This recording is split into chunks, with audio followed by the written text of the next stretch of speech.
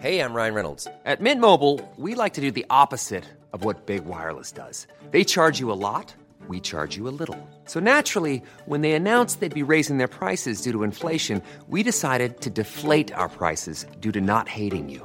That's right. We're cutting the price of Mint Unlimited from $30 a month to just $15 a month. Give it a try at mintmobile.com/switch. $45 up front for 3 months plus taxes and fees. Promo rate for new customers for limited time. Unlimited more than 40 gigabytes per month. Slows full terms at mintmobile.com. Hi, I'm Molly Jongfast, and welcome to the Daily Beast, the new abnormal. I'm a left-wing pundit and an editor-at-large at the Daily Beast. We're here to have fun, sharp conversations with some of the smartest people in media, politics, and science that help make what's happening in the country and the world clearer. Our world has been turned upside down. On the new abnormal, we'll talk about the people who got us into this mess and figure out how to get ourselves out of it. And I'm producer Jesse Kennan. I'm here to make sure things don't go too far off the rails. Today we have one hell of a show. Michael Wolff, the author of Fire and Fury and Siege, is going to talk to us about his latest book, Landslide, as well as Trump's relationship with Jeffrey Epstein. And then, Oregon Senator Jeff Merkley is going to give us an update on where we're at with progress on reconciliation and the filibuster. But first, we have Editor-in-Chief at The Recount, Slade Somer. Welcome to the new abnormal, Slade Somer. Hey, thanks for having me. Always a good time to get on a new podcast. It's all happening. Let us talk about literature, or, in case we can't get into that, Trump books. Yes, both. What the hell, man? I have been on an incredible Agatha Christie streak in 2021. Trump books, not exactly what I want. I want a good, cozy mystery by a summer fire. I guess you don't do fires in the summer, but... Who done it? He done it. This is the worst mystery ever. And we solved it. Yeah. And in fact, all these Trump books, or at least the three that are, top of mind this week. Which is Michael Bender, Michael Wolff, who's going to be on this podcast, and the Washington Post, Carol and Rucker. Yeah. So these three books, I will say for disclosure's sake, we had on The Recount, we had Michael Bender on a 2-part podcast with John Heilman. So I do want to put that out there. Okay. Little plug, but we'll allow it. Yeah. The reason why I want to bring it up, though, is because I'm going to slag it off a little bit. All right. We'd like to hear it. And just say that the coverage of these books for me is so just ill-framed that it's breathless. It's this is worse than we knew, all this kind of stuff. And it's not worse than we knew. There has been no detail that has come out that has been different than the 4 years we saw him do in office.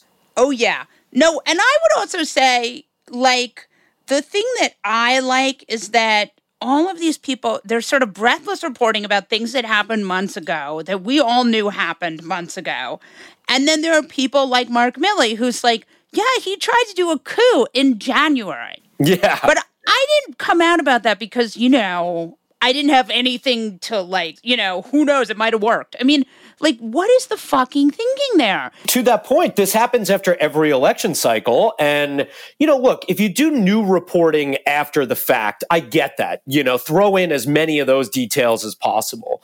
But, for your sources and for these authors who are sitting on nuggets, like you just said, Mark Milley's the guy who did the protest photo or, the photo in front of the church. Yes, where they gassed the people to take the photo. Yeah, and so for Milley to come out post-Biden presidency or post-Trump presidency. Right, 6 months after to say it was a Reichstag moment. You were part of the Reichstag moment. You were the one. Exactly. The laundering of the reputations of Trump cronyism is going to be, first of all, easy because we live in the worst timeline ever. Yes, exactly. Jared and Ivanka are going to be the first Dancing with the Stars couple to come together. Ivanka, in this Washington Post excerpt, she didn't want to go to Stop the Steal because she's very concerned with her image, but she decides to go to support her dad. I mean, come on, man. I have to push back on this. Push.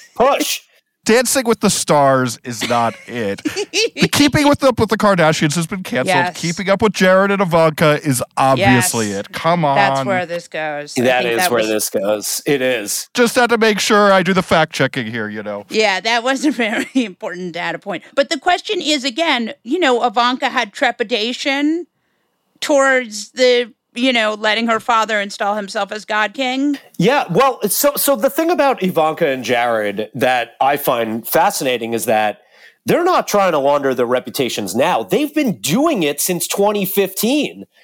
Sources close to Jared and Ivanka say it was the most used phrase in print of the Trump administration. They had always been trying to push back on that. And you know what? There's a world in which these two people are socialites in, Florida and New York and have nothing to do with the Trump administration. And, guilt by proxy, is one thing. You could say, well, they didn't try to stop, Trump from afar, even while they, were distancing themselves. There's no distance there. For 4 years, Jared was his lead policymaker and Ivanka was rubber stamping everything and, coming out at the big moments with things that supported her father. And all the while they've been trying, all their PR machine was very successful at duping the Acela corridor. And they made millions and millions and millions of dollars. I mean, I think more than anything, they made, their disclosures are like every year north of $40 million. Like, you think that person is making $40 million just on her talent, on her intellect, on her sparkling wit? I mean, these people are kleptocrats of the highest order. And the idea that now we have to listen to their concern. But the other thing with Jared, the thing that gets me, and again, I think we should segue into the ongoing pandemic and the fact that now we have a portion of the population that doesn't want to take the vaccine because they think that it will be a win for Democrats, basically. Yes. Well, I mean, if you were to say what percentage, like where were they in a percentage bracket of people who got the vaccine early, Jared and Ivanka, it's got to be the 0.01%. Like they got it super early. I'm sure Trump got it as early as possible. I know there's been some reporting around that, but nothing has ever kind of stuck around that. Right.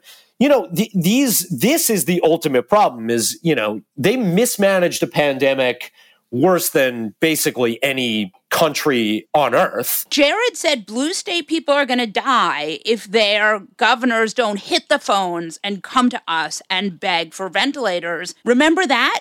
Whatever happened with that? Whatever happened with that? And also, Jared and company were out there touting Trump making the vaccine available 10 years ahead of schedule. Right. So, you have that element as well.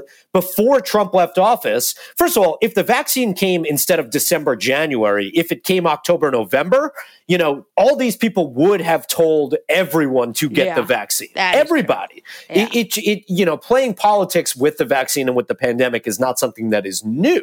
Right. But it is something that has become, sadly obvious more and more with each day. Yeah. No, it is interesting to me that Jared Kushner, probably one of the architects of this whole fuckery that may have caused hundreds of thousands of Americans to die, is now, in this continual laundering thing. But I'm curious to know, the White House has sort of trying to address the terrible anti-vaxxer misinformation problem in this country, a.k.a. Alex Berenson and Tucker Carlson, who just asking questions. Why do people want vaccines? I'm just asking questions. What do you think? Facebook has long had a terrible anti-vaxxer problem, right? In fact, they make these donations in a way of trying to offset their everywhere Facebook comes, after there's terrible anti-vaxxer issues. Facebook is really an anti-vaccine delivery system at this point. And of course, the irony is the wife of Mark Zuckerberg is a doctor. Right. Right. And they give all this money to sort of as a way of kind of making them feel better about this. But my question is, do you think that that this White House can do anything about this anti-vaccine sentiment? I really, really don't, because to me, this isn't just a public health problem. This is a public health on social media problem, as you alluded to. Jen Psaki said today, actually, at her press briefing, cited a study that said there are 12 people who are providing 65% of anti-vaccine misinformation on social media. And one of them is Robert Kennedy, and the other one is Alex Berenson. Yep. And until Facebook steps up, and Psaki did a good job. And look, I'm not the Psaki bomb cheerleader. I have, issues with how the White House press corps and the press secretary, I don't find that as rah-rah as most people do. But I thought Psaki did a very good job today at saying these people are still active on Facebook, even as they've been kicked off other platforms, including platforms that Facebook owns, which obviously means Instagram.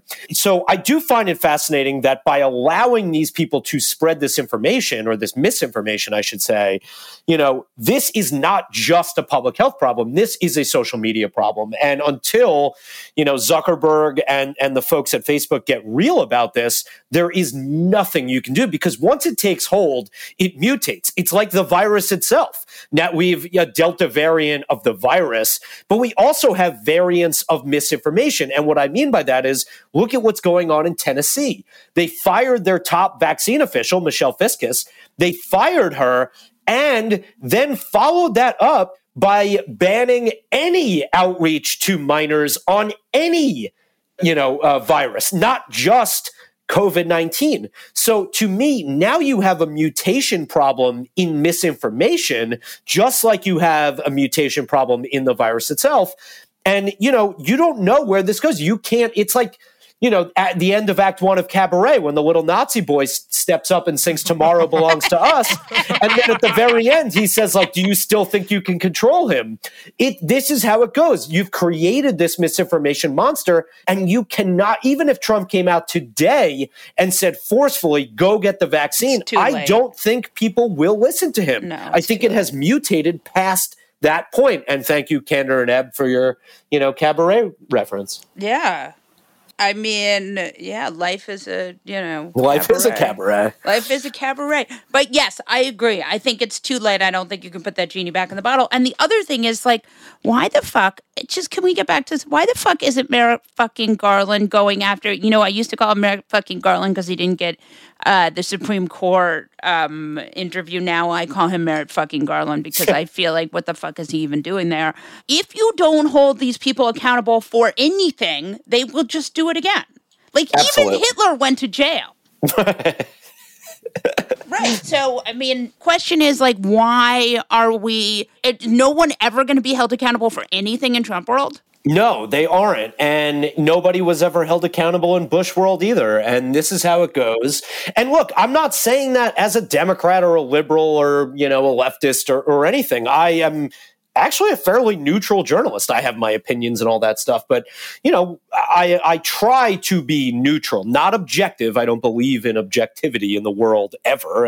Everything is subjective, but even as a more neutral person, this isn't a left, right, Democrat, Republican issue. This is a class issue. This is this is an issue that we as a country will never ever solve. And I try and be optimistic when I can, but we will never solve it. These people do not go to jail. People who commit white collar crimes don't go to jail. People who commit, serious criminal offenses, any sort of negligence, like a grossly negligent handling of a pandemic. None of these people ever get held to account, and then you can never learn your lesson. It's Jurassic Park touching the wires, where the wires aren't electricized, or whatever the verb is there. Wait, what part of Jurassic Park did they touch the wires in? The dinosaurs. That's the whole concept of the first Jurassic Park, is once they touch the wires, they learn not to get electrocuted, and then once the power goes off, then the dinosaurs know that all bets are off. Oh, I always focus on the water, the glass of water. The glass of water. Life finds a way, just as all these white collar criminals find a way. It's true. We will never, if nobody went to jail and nobody was held accountable in the 2008 crash, where there was gross gross behavior that was absolutely criminal. And we learned no lesson from that whatsoever. We got a Dodd-Frank bill out of it, maybe, that still has very little teeth. I just don't think that we as a country do very well, because immediately it becomes, do you want to prosecute your enemies? And that's where the chat goes. And then it's like, no, in a democracy, we're going to let it go. And Biden is very, very on the record early and often as saying like, we're not going to go after our enemies. And it's like, these aren't your enemies, man. These are enemies of the people. Yeah. No, I think it's a real fucking problem. And I don't think that these people will say like, oh, I got away with it, I won't do it again. Like, I think these people will be like, next time, I don't think the big danger is Trump 2024, though I think it's possible. I think the big danger is like a very emboldened Ron DeSantis. Yes. So I do think it's one of those two people. Obviously, we're super early before 2024. I think at this exact point, Chris Christie was leading the 2020 field. Or sorry, the 2016 field. He may actually be leading the 2024 field. Yeah. So, I don't see anyone getting above DeSantis from the new crowd. And then, do I think Trump will run? It depends on where his criminal charges are. Right. I don't think that we as a country, I would not rule out Trump being the president in January of 2025. Oh, no. So I don't think this is a very novel position. I think the Democrats have a massive messaging problem for decades and, centuries, so really. Yeah. But I think it is especially pronounced right now.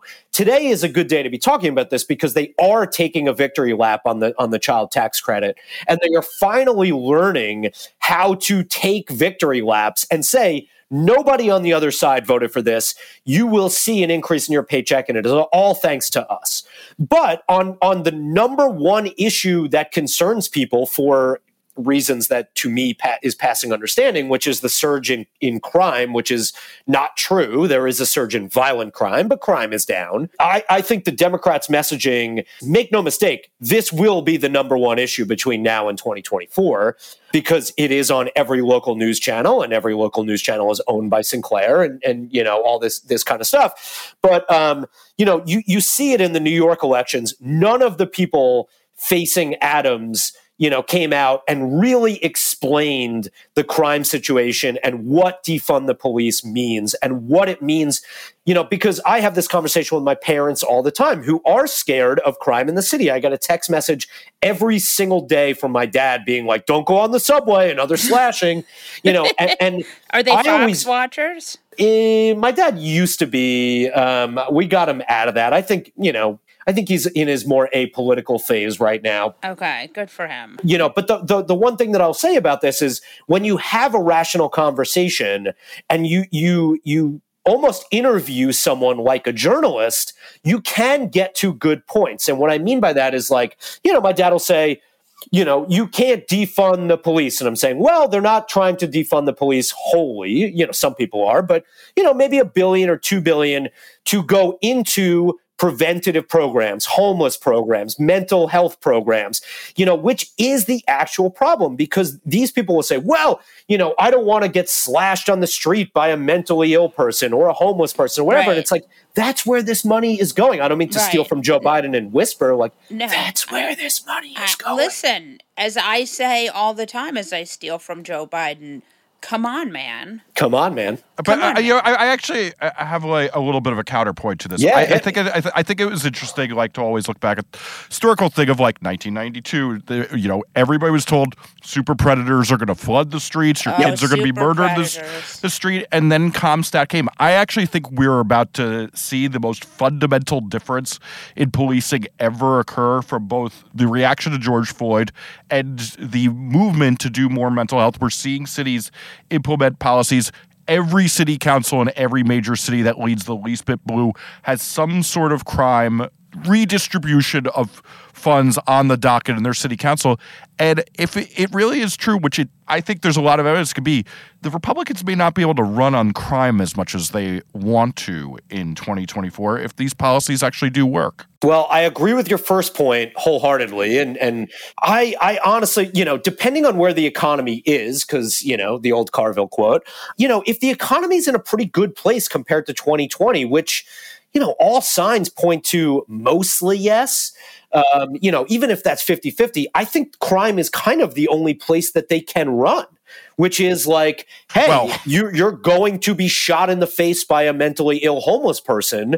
That's going to be every Republican ad to me, just a thought I have. It seems like they have a lot of balloons out though with CRT and Dr. Seuss. Yeah, I think the culture war bullshit will be pretty popular. Republicans do really seem kind of obsessed with this idea that they're going to win on, like, not educating children and not vaccinating children. I mean, remember last year they were like, reopen the schools. We need to keep the schools open, which actually they were right about. But then when the schools were open, now the schools are open, so you can't run on that. That's going to be, and by the midterms, that'll be like a year and a half, past. Yeah, midterms maybe. 2024, I think that'll be well gone, hopefully, knock on wood. We are in our non-reality era, so that's another component, or post-reality or whatever you want to say. I think a lot of people say post-facts or whatever, but it's not post-facts, it's post-reality. Like,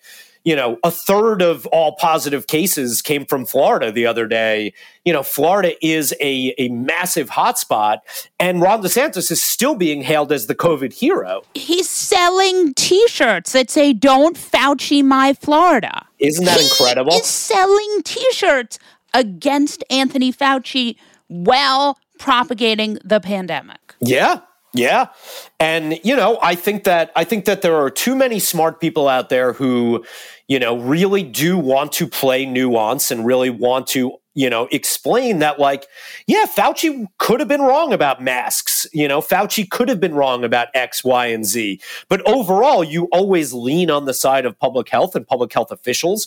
And, look at how well we did with Ebola, and look at how well we did with, all these different things when Fauci was running things unencumbered by, the number one narcissist in the history of this country. There are so many, ways that Fauci defenders want to have nuance. And then there's just another side of this, which is like, nuance is for fucking suckers. And we're just going to say we won the war and that's the game.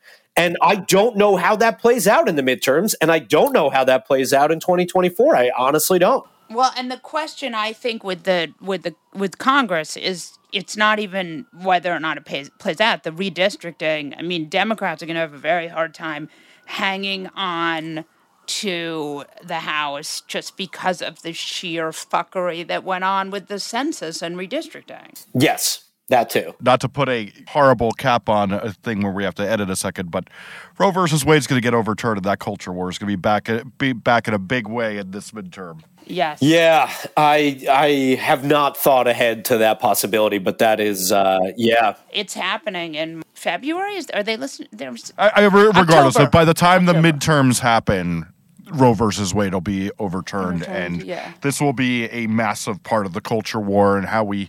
Yeah, so here's my question for you. Where do you both stand on the retire Stephen Breyer, chant? I mean, pack the fucking courts. Why the hell do we care about Stephen Breyer? Let's just add 6 justices. Trump added 3 justices. Add 19 is the number I like. Yeah, I mean, it's fucking bullshit. Like, will we lose another justice? Who cares? Like, at this point, we're so screwed. Like, rejigger the court, change the fucking narrative. Like, don't be an asshole. Like, this could be the last time Democrats ever hold power. Yeah, well, I'm in favor of, like, how other countries just get to dissolve parliament for no reason. We should kind of like do the same thing with the Supreme Court. Be like, all right, you 9, you're out. We're calling for a dissolution. Hey folks, in case you haven't heard, every week we do an extra special bonus episode for Beast Inside, the Daily Beast membership program. This week we're joined by special guest author Susan Orlean. who you may know from her books like The Orchid Thief, The Library Book, and her latest, On Animals, which we're going to talk to her all about. To hear this, along with all of our past bonus episodes, and to support the Beast's fearless journalism, head to newabnormal.thedailybeast.com.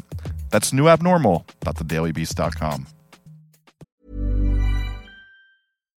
One size fits all seems like a good idea for clothes until you try them on. Same goes for healthcare. That's why United Healthcare offers flexible, budget-friendly coverage for medical, vision, dental, and more. Learn more at uh1.com. It's that time of the year. Your vacation is coming up. You can already hear the beach waves, feel the warm breeze, relax, and think about work. You really, really want it all to work out while you're away. Monday.com gives you and the team that peace of mind. When all work is on one platform and everyone's in sync, things just flow. Wherever you are, tap the banner to go to Monday.com.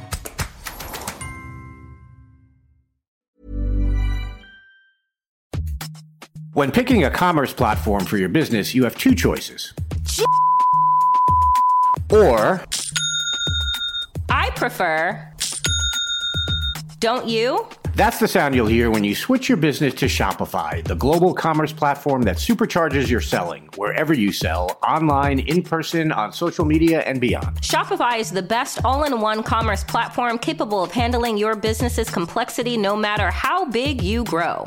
Step up to Shopify and harness the best converting checkout and the same intuitive features, trusted apps, and powerful analytics used by the world's leading brands like Rothy's, Allbirds, Brooklinen, and so much more. You're probably thinking, sure, but migrating is going to be a headache. Shopify's App Store has the migration apps you need to migrate your products, orders, customers, and more from every major e-commerce platform to Shopify. If you're anything like me, you're one of those don't put me in a box people. Everyone who knows me knows I'm a don't put me in a box person. And thankfully, Shopify never will, because with Shopify, control of your brand and business is always in your hands, from your storefront look to your back office operations. I hate when checking out from an online store and then having to pull out my credit card and type in all those numbers. A Shopify store remembers my shipping address and payment information. So if I'm on the couch and my wallet is on the kitchen counter, I don't even have to get up. Stop leaving sales on the table. Switch your business to Shopify and discover why millions trust Shopify as their all-in-one commerce platform to build, grow, and run their business. Sign up today for your $1 per month trial period at shopify.com/abnormal, all lowercase.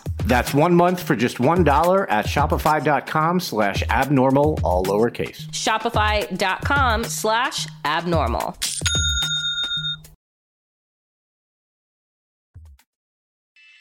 Michael Wolff is the author of Fire and Fury, Siege, and his latest book, Landslide. Hi, Michael. Hey, how are you? Good. Good to have you. Delighted to be here. So my first question is actually something that I read in the Times. You talk about, and this is a thing I think is really common. I'm curious to know what your thinking is. I actually don't believe if you know the answer, it is necessary to go through the motions of getting an answer that you are absolutely certain of. Can you tell me what you mean by that? Oh, yeah, I think I got in trouble for that. Yeah. So anyway, that apparently is something one is not supposed to say. Although I can go over all of the things that I have read about myself, and no one has ever called me up to say, is that correct or true? So anyway, I'm not gonna go there because I'm gonna get in trouble again. This is what I've said to myself about this book: stay on script. And this day, and you can't go off script. I'm on script, and in fact, because I'm tired of being beaten up. Although beat me up, why not?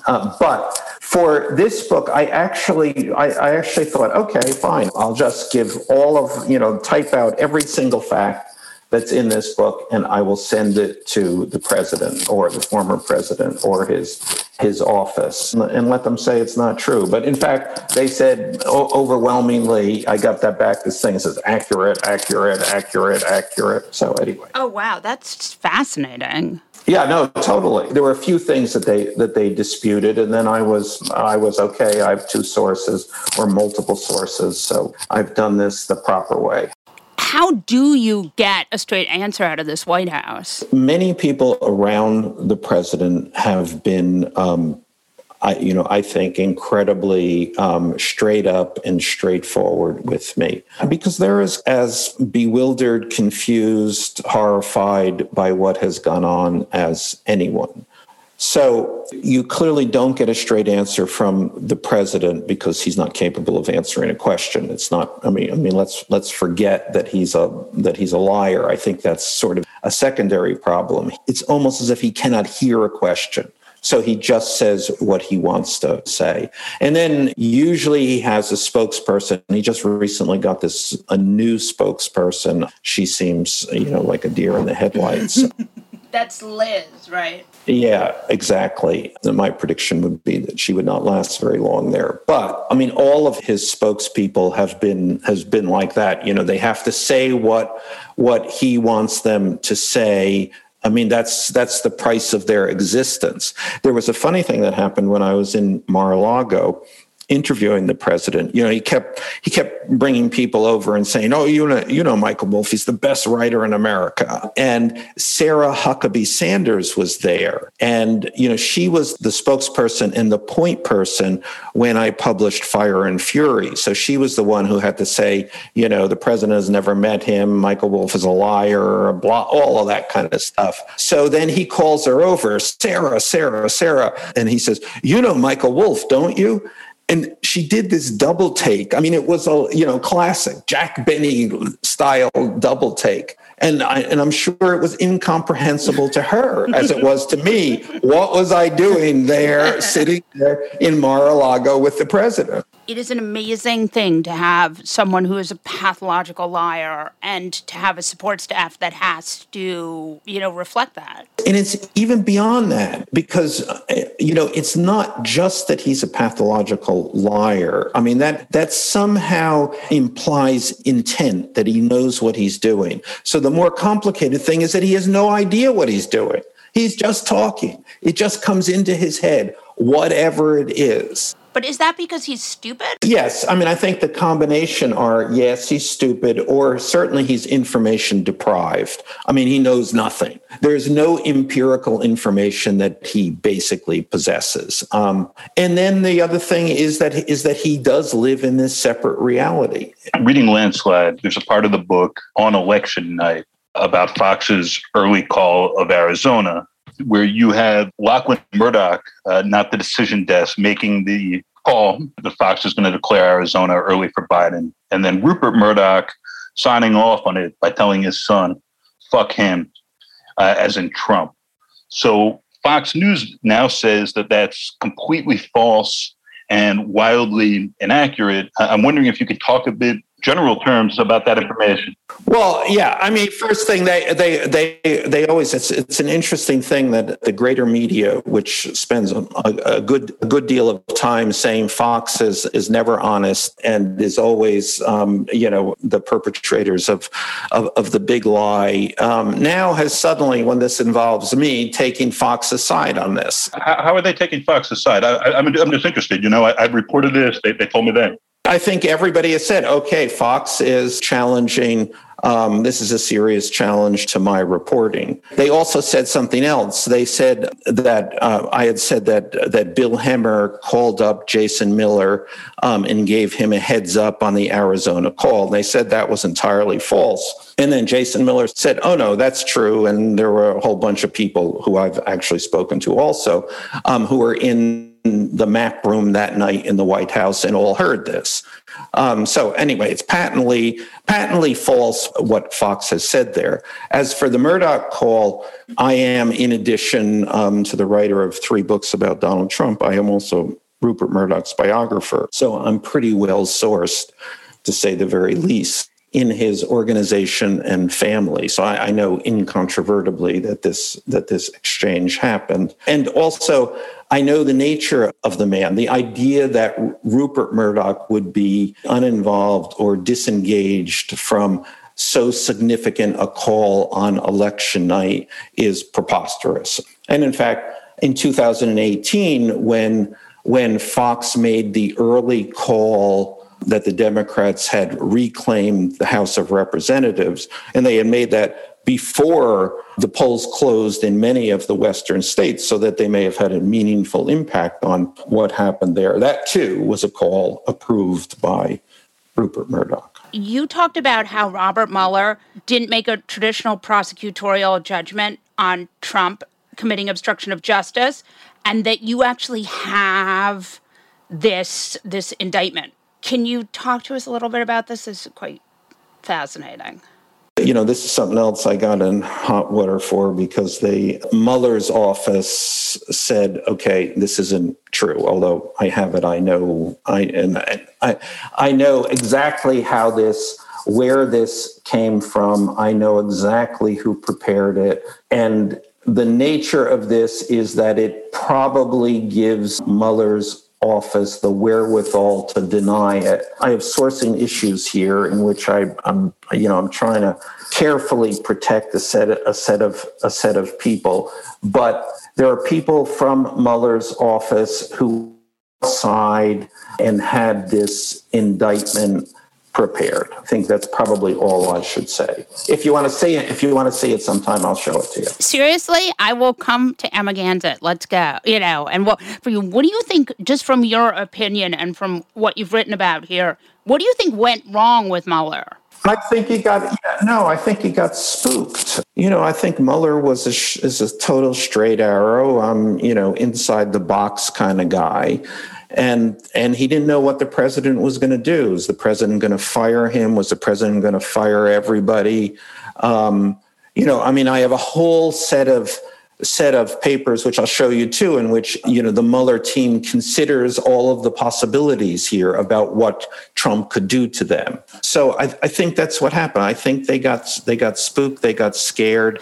Did you ever hear an impairment story? I think Mueller was, perhaps past his prime here, and decided that there would have had to been, essentially existential conflict here, a constitutional crisis, and he punted. Michael, when you wrote Fire and Fury, Donald Trump called you mentally deranged, someone who knowingly writes false information. He threatened to block your publisher from releasing the book. You're now on Landslide is your third book about the Trump administration. And at the end of the book, Trump is no longer president, and he has you down to Mar-a-Lago to talk. I know he did this with at least one other set of authors, Leonard and Rucker at the Post. For their new book, it seems like he's doing a tour of these with people he's attacked previously. Are you surprised by this shift and how he's handling? Yeah, totally surprised. I was flabbergasted. And I'll tell you how it came about. So I had been talking to several people around the president and said I was going to do this book. And one of them went to the president, I think as a warning, and said that I was going to do a third book. And so I was told that the following exchange then occurred.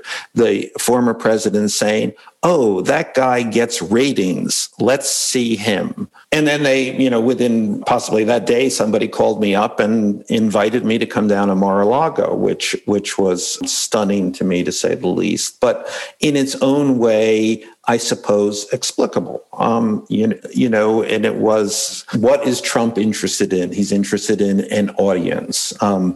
And it doesn't really matter, certainly because he's not thinking things through or thinks nothing through, that the audience might not be an audience necessarily partial to him. I don't think that matters. It was just suddenly, I'm going to write a best-selling book, so yeah, let's talk to him. Okay, so my question is, and this is sort of an obsession of mine, because I've always sort of thought it was true. I've always thought it was true. You had said that you thought Trump had an affair in the White House. Who do you have an affair with? That really got me into trouble, and I am not going there on that. No way am I going there. Back in the day, I know that you were part of a group, and I think helped assemble a group that sought to buy New York Magazine. Oh, geez. You guys are really going to going after me here. All my weak spots. Included Zuckerman, Weinstein, Epstein. So this is fascinating. I do hope you go there for a minute. It's not a weak spot. It's just something, people who read would love to know more about. You knew Epstein a bit. You spent some time in his townhouse. You said, he's part of a life or a lifestyle that the culture's outgrown, and he's out there publicly living it out. I'd love to know a little more about that. Like, did you talk to any of the girls who were there? Did you ever record conversations or do reporting while you were there? What was that like? I have to put you off on this, but you will be satisfied because I have another book coming out in October, and it's a collection of essays, but one of the essays involves Epstein. So all your questions will be answered. It's sort of news. Nobody knows this yet. So there you've got it. Do you think that Trump will run again? Yeah, I think that he has no idea.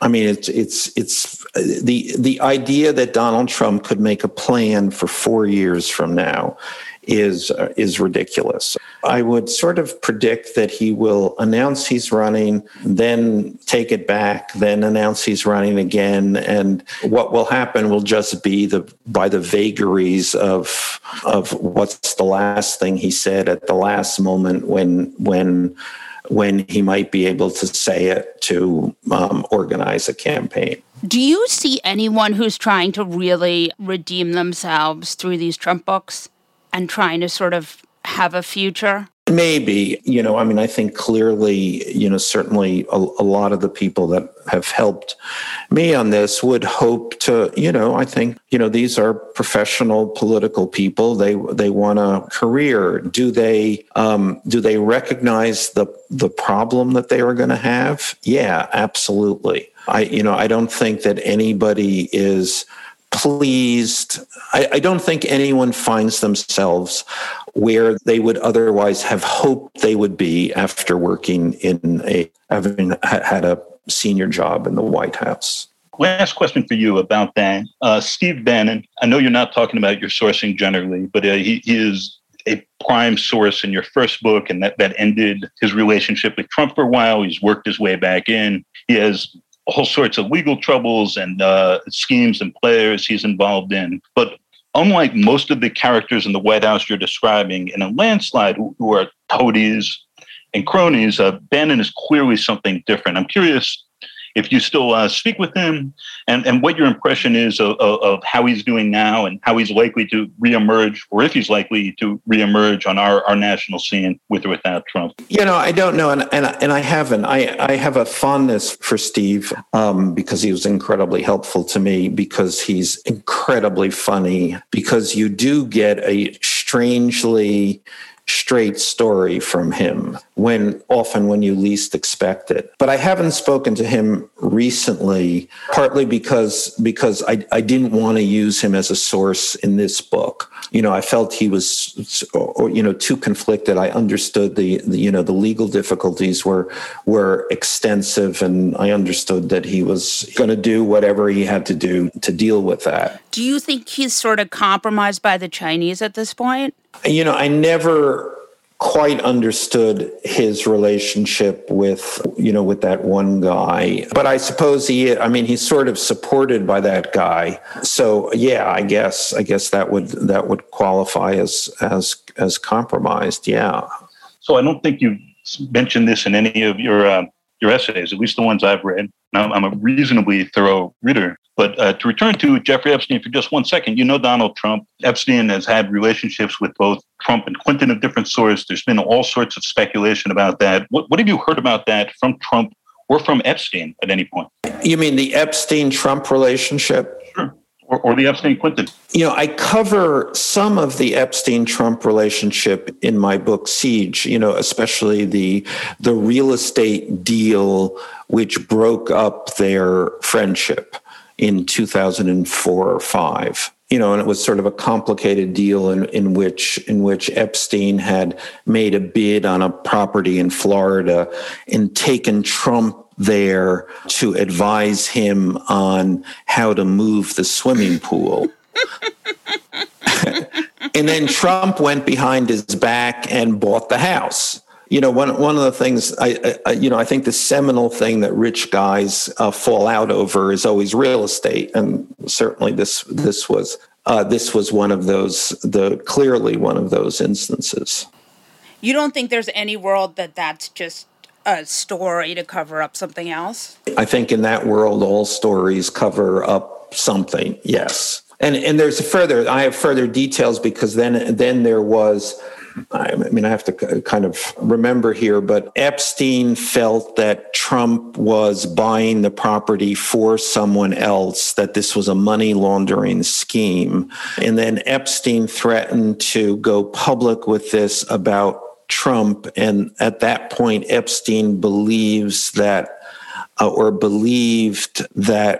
Trump turned him in on the issue of the girls in Florida. Whether any of this is true, I have no idea. I just know that this is a version of the story that was told by Epstein. Do you ever wonder about the Jeslan, her father, the Israel arms stuff? Who is this that we're talking about? We're talking about Jeslan Maxwell. Ghislaine. Ghislaine, yeah. I don't know. I think that, and this is at least part speculation, that Epstein had an involvement with Robert Maxwell's money, the money that he was trying to hide when he was exposed for that immense pension fraud. Yeah, and that some of that is his continued relationship with her related to that. I think it began then, and yes, and I think that Epstein had money from her father.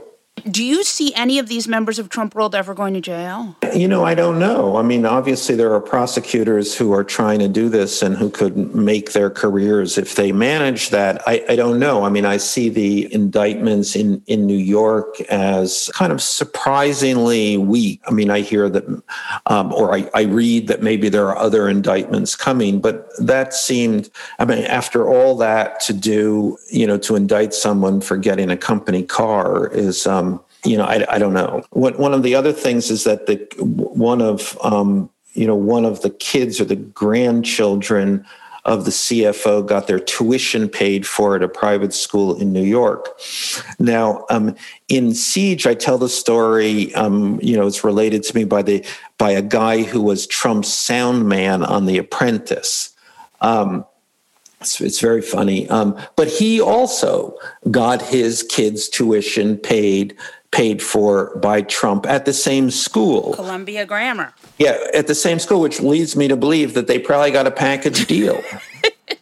Or maybe he was able to write it off as a donation or something, because Michael Cohen was the chairman of the board at Columbia Grammar. Right, exactly. So it's again one of those things. What do we really have here? Is this really an effort to avoid taxes, or is this really some other scheme that they've got going? Oh, this was so interesting. Thank you so much for joining us. Jeff Merkley is the junior senator from Oregon, who sits on the Committee on Appropriations and the Committee on the Budget. Talk to me about the meeting you just came out of. The meeting was Tuesday evening, and it was a 2.5-hour meeting of the Budget Committee to try to work out the details of launching Reconciliation Project. And the reconciliation bill, when you describe it that way, it doesn't, what's that? It sounds like just some, arcane Senate procedure. But what it represents is an effort to do a massive number of things in a single bill, the likes of which hasn't been seen on Capitol Hill in ages. We're talking about a massive investment in climate. We're talking about 2 years funded of preschool for children and free community college. We're talking about a child tax credit that will lift half of America's children out of poverty, and just tremendous help. It'll be the biggest tax break for low-income and middle-class Americans ever in the history of our country. A huge investment in housing, and so forth. So just so many things, and we had to reach agreement on how big this package would be and how it would be structured in order to start the process. It is the beginning of a very difficult journey. Reconciliation bill will go through a massive, painful floor process called Votorama. There'll probably be 100 amendments voted on. Then it has to be dealt with by committees, and with all the details hashed out in every area. And then we have to come back together and actually have another Votorama to pass the bill. But if we couldn't get agreement to launch the process, none of this would be possible. Now the vision is there. It's on the horizon, but the vision is there. Do you think it's going to be enough for climate? It's never enough for climate, but it will be by far and away the most dramatic investment probably any industrial nation has made to pivot to renewable energy. When I say it's not enough, right now across the country, we're seeing all kinds of brutal impacts of climate change. My home state on fire. Last couple of days, dozens of homes have burned. Last year, 6 cities in my state burned to the ground. The snowpack is so diminished. The irrigators are facing the 4th year of drought. Acidification of the ocean affecting our shellfish. I just talked to the head of the World Bank today to try to get the World Bank to stop funding fossil fuel projects. Will just close the door on that. Do you think it'll work? Well, they have gone a long ways. The World Bank did quit funding coal projects, and they did quit funding drilling projects 2 years ago. But they're still holding the door open to do natural gas projects. It's ridiculous. And it's like that means more methane in the atmosphere for the next 30 to 60 years. And shouldn't be done. And it's not just, hey, I'm picking on the World Bank at this moment. Right. But I'm sure you saw that Exxon video of the Exxon lobbyists talking about how they have people in their pockets. Yes, and they are incredibly powerful. That video had to do with having the Republican Senate leadership in their pocket. Yes. I always feel like the big problem with Democrats, and I always say this to every senator, and I think they're really sick of it. Of course, we only have Democratic senators because Republican senators would never come on this podcast. But I always say, the problem is I feel like fundamentally because Democrats are the good guys, they feel like they don't have to focus on messaging. Well, that's a fair point. And the ACA's, the Affordable Care Act, is a really good example of that. We had this beautiful set of principles that virtually everybody in America supported across the political spectrum, and we couldn't explain it to people. Meanwhile, the Republicans had a brief from a communications expert that said, just call it a government takeover. And they did day and night. And people thought it was a government takeover instead of a healthcare bill of rights. And I went to my caucus repeatedly and said, call it a healthcare bill of rights. That's the way I talk about it in rural Oregon. And I go through the list and people vote in rural Oregon saying, yeah, each one of those we like. They hate the bill, but they like each one of the elements in it. And that will be a challenge with this reconciliation bill because this bill has so much in it. We've got to have some way to boil it down to investments in family, infrastructure, and climate, something like that. And, it's interesting because you do see that Democrats passed this stimulus and it was so popular, Republicans pretended they voted for it. That's right. No, that's so true. The rescue plan that has put checks in people's pockets and supported the Paycheck Protection Program, small businesses, really rebuilt the economy. Our economy was in complete collapse this time a year ago, and we were losing millions of jobs a month, and people had no idea where it would end. Is this the launching of the next Great Depression? And by investing from the bottom up, from small business up, from the unemployed individual, from checks in people's pockets, from shots in their arms, the economy has rebounded in an extraordinary way. Republicans did a $2 trillion bill that I call the biggest bank heist in history because it was basically raiding the national treasury for tax reductions for the richest Americans and the biggest corporations. And Arctic drilling. And that. For something that that just serves Americans so well. Today we learned that what we thought was a coup was actually probably a coup and that we got very lucky that this didn't happen. How can Trump and no one in Trump world ever be held responsible at all? doesn't the Biden DOJ need to do more?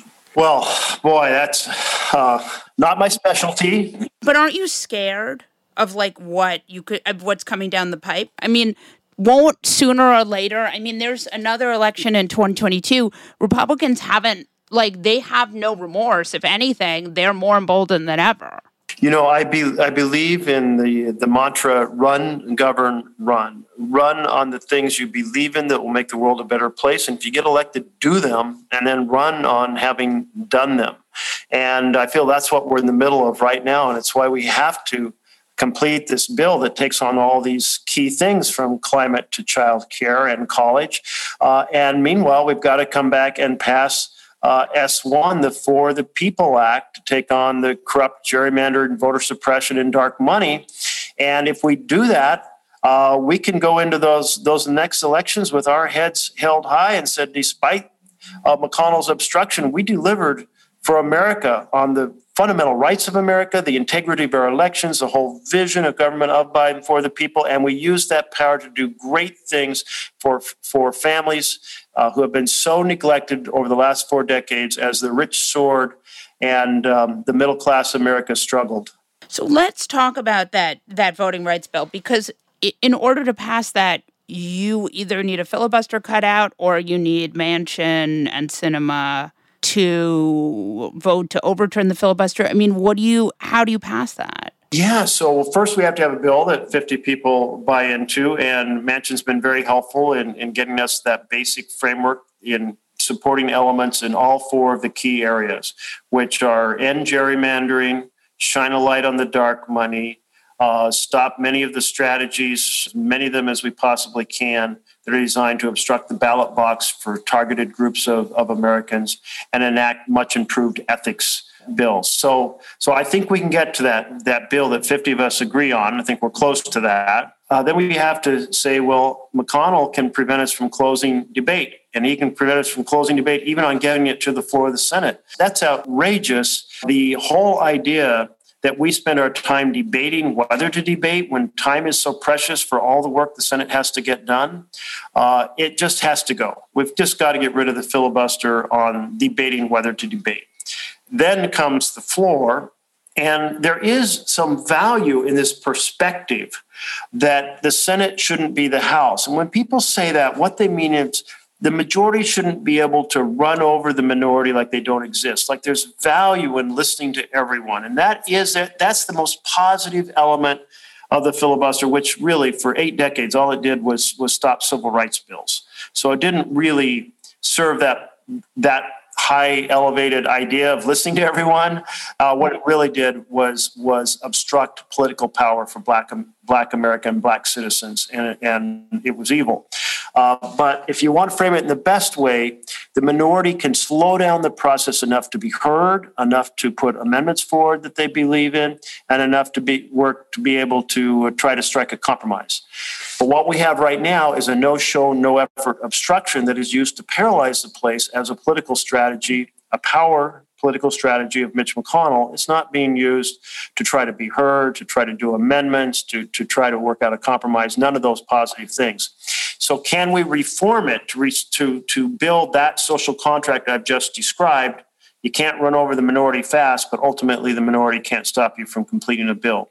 And so that's the reform side of it. That's one path. A carve-out is another, a carve-out based on constitutional values. When constitutional rights are being obstructed, you create a carve-out. The reconciliation that I've just been talking about was initially a carve-out to be able to reduce the deficit. Then the Republicans changed it to a carve-out to be able to increase the deficit by doing tax cuts for the rich and powerful, which opened the door for us to do the work we're trying to do for ordinary Americans who are struggling. So carve-out's a second possibility. There's another possibility, the Harkin strategy, which is kind of straightforward. Every week that passes, the votes that are required to close debate drops. So the minority can slow things down, but ultimately they can't obstruct. So it achieves that goal. We have to get 50 of us in a room and agree on one of these strategies and get it done. And do you think that there's appetite for that? I mean, do you think you can get Manchin and Sinema to go along with that? There is a huge appetite for it because we took an oath to the Constitution and we see it being trampled.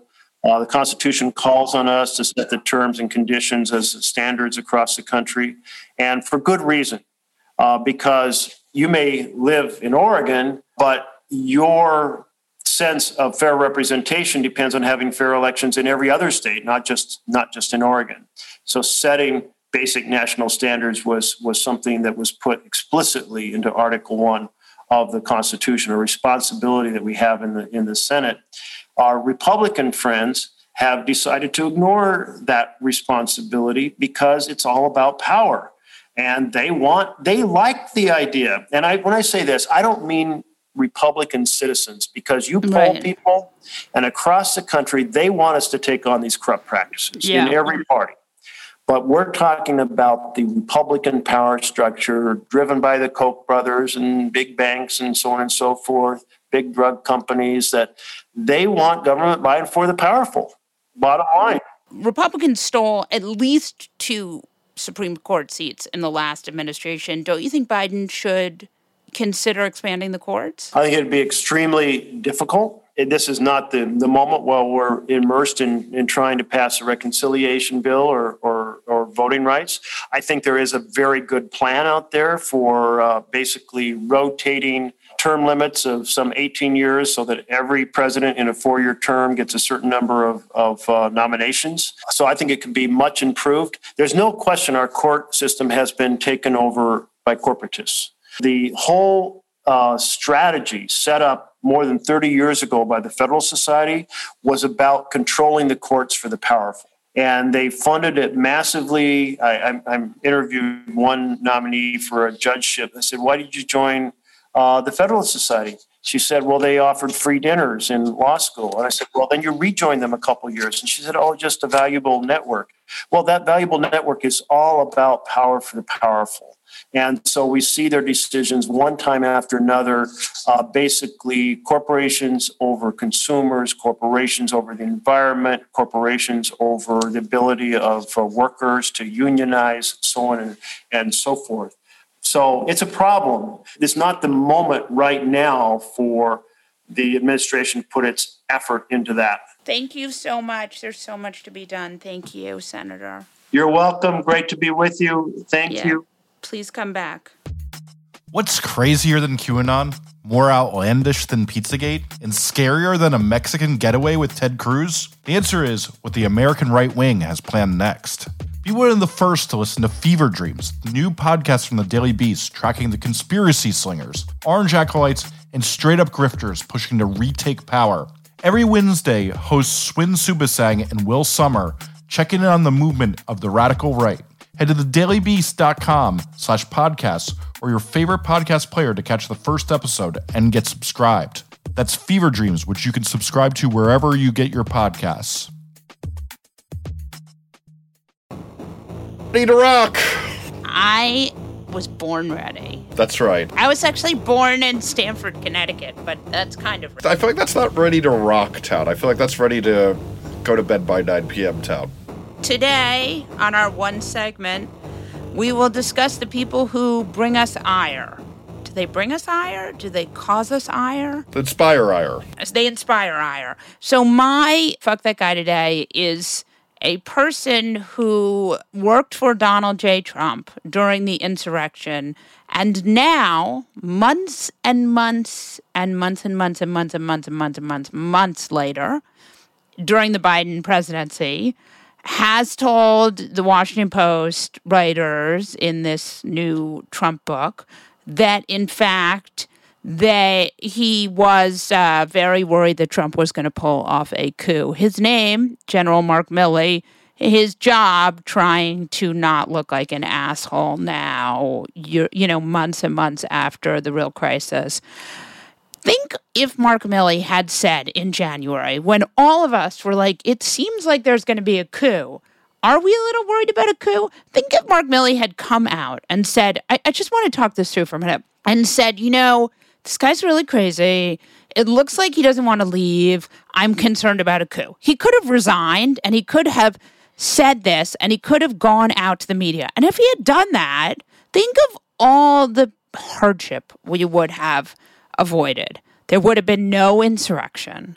There would have been no question of Trump sowing dissent and causing his supporters to no longer believe in democracy.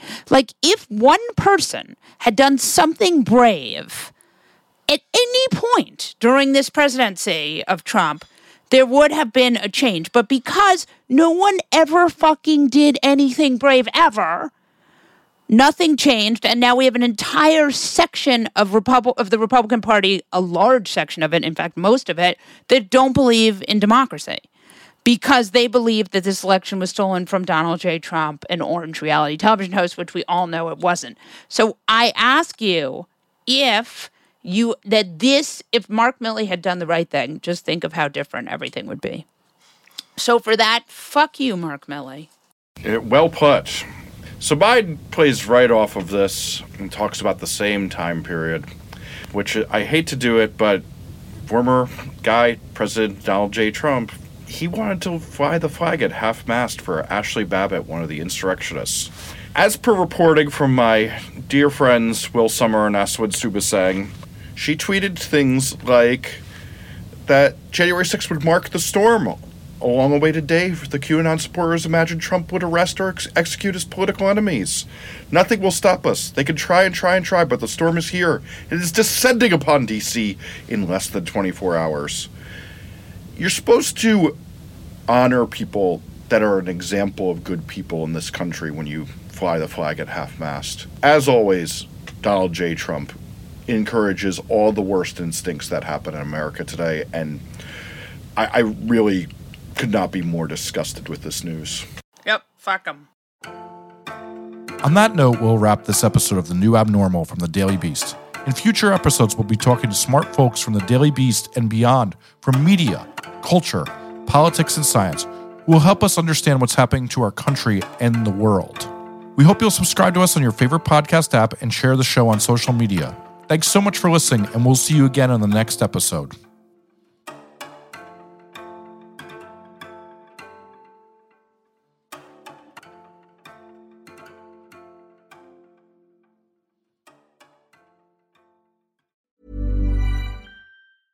Hey, it's Paige DeSorbo from Giggly Squad. High quality fashion without the price tag. Say hello to Quince.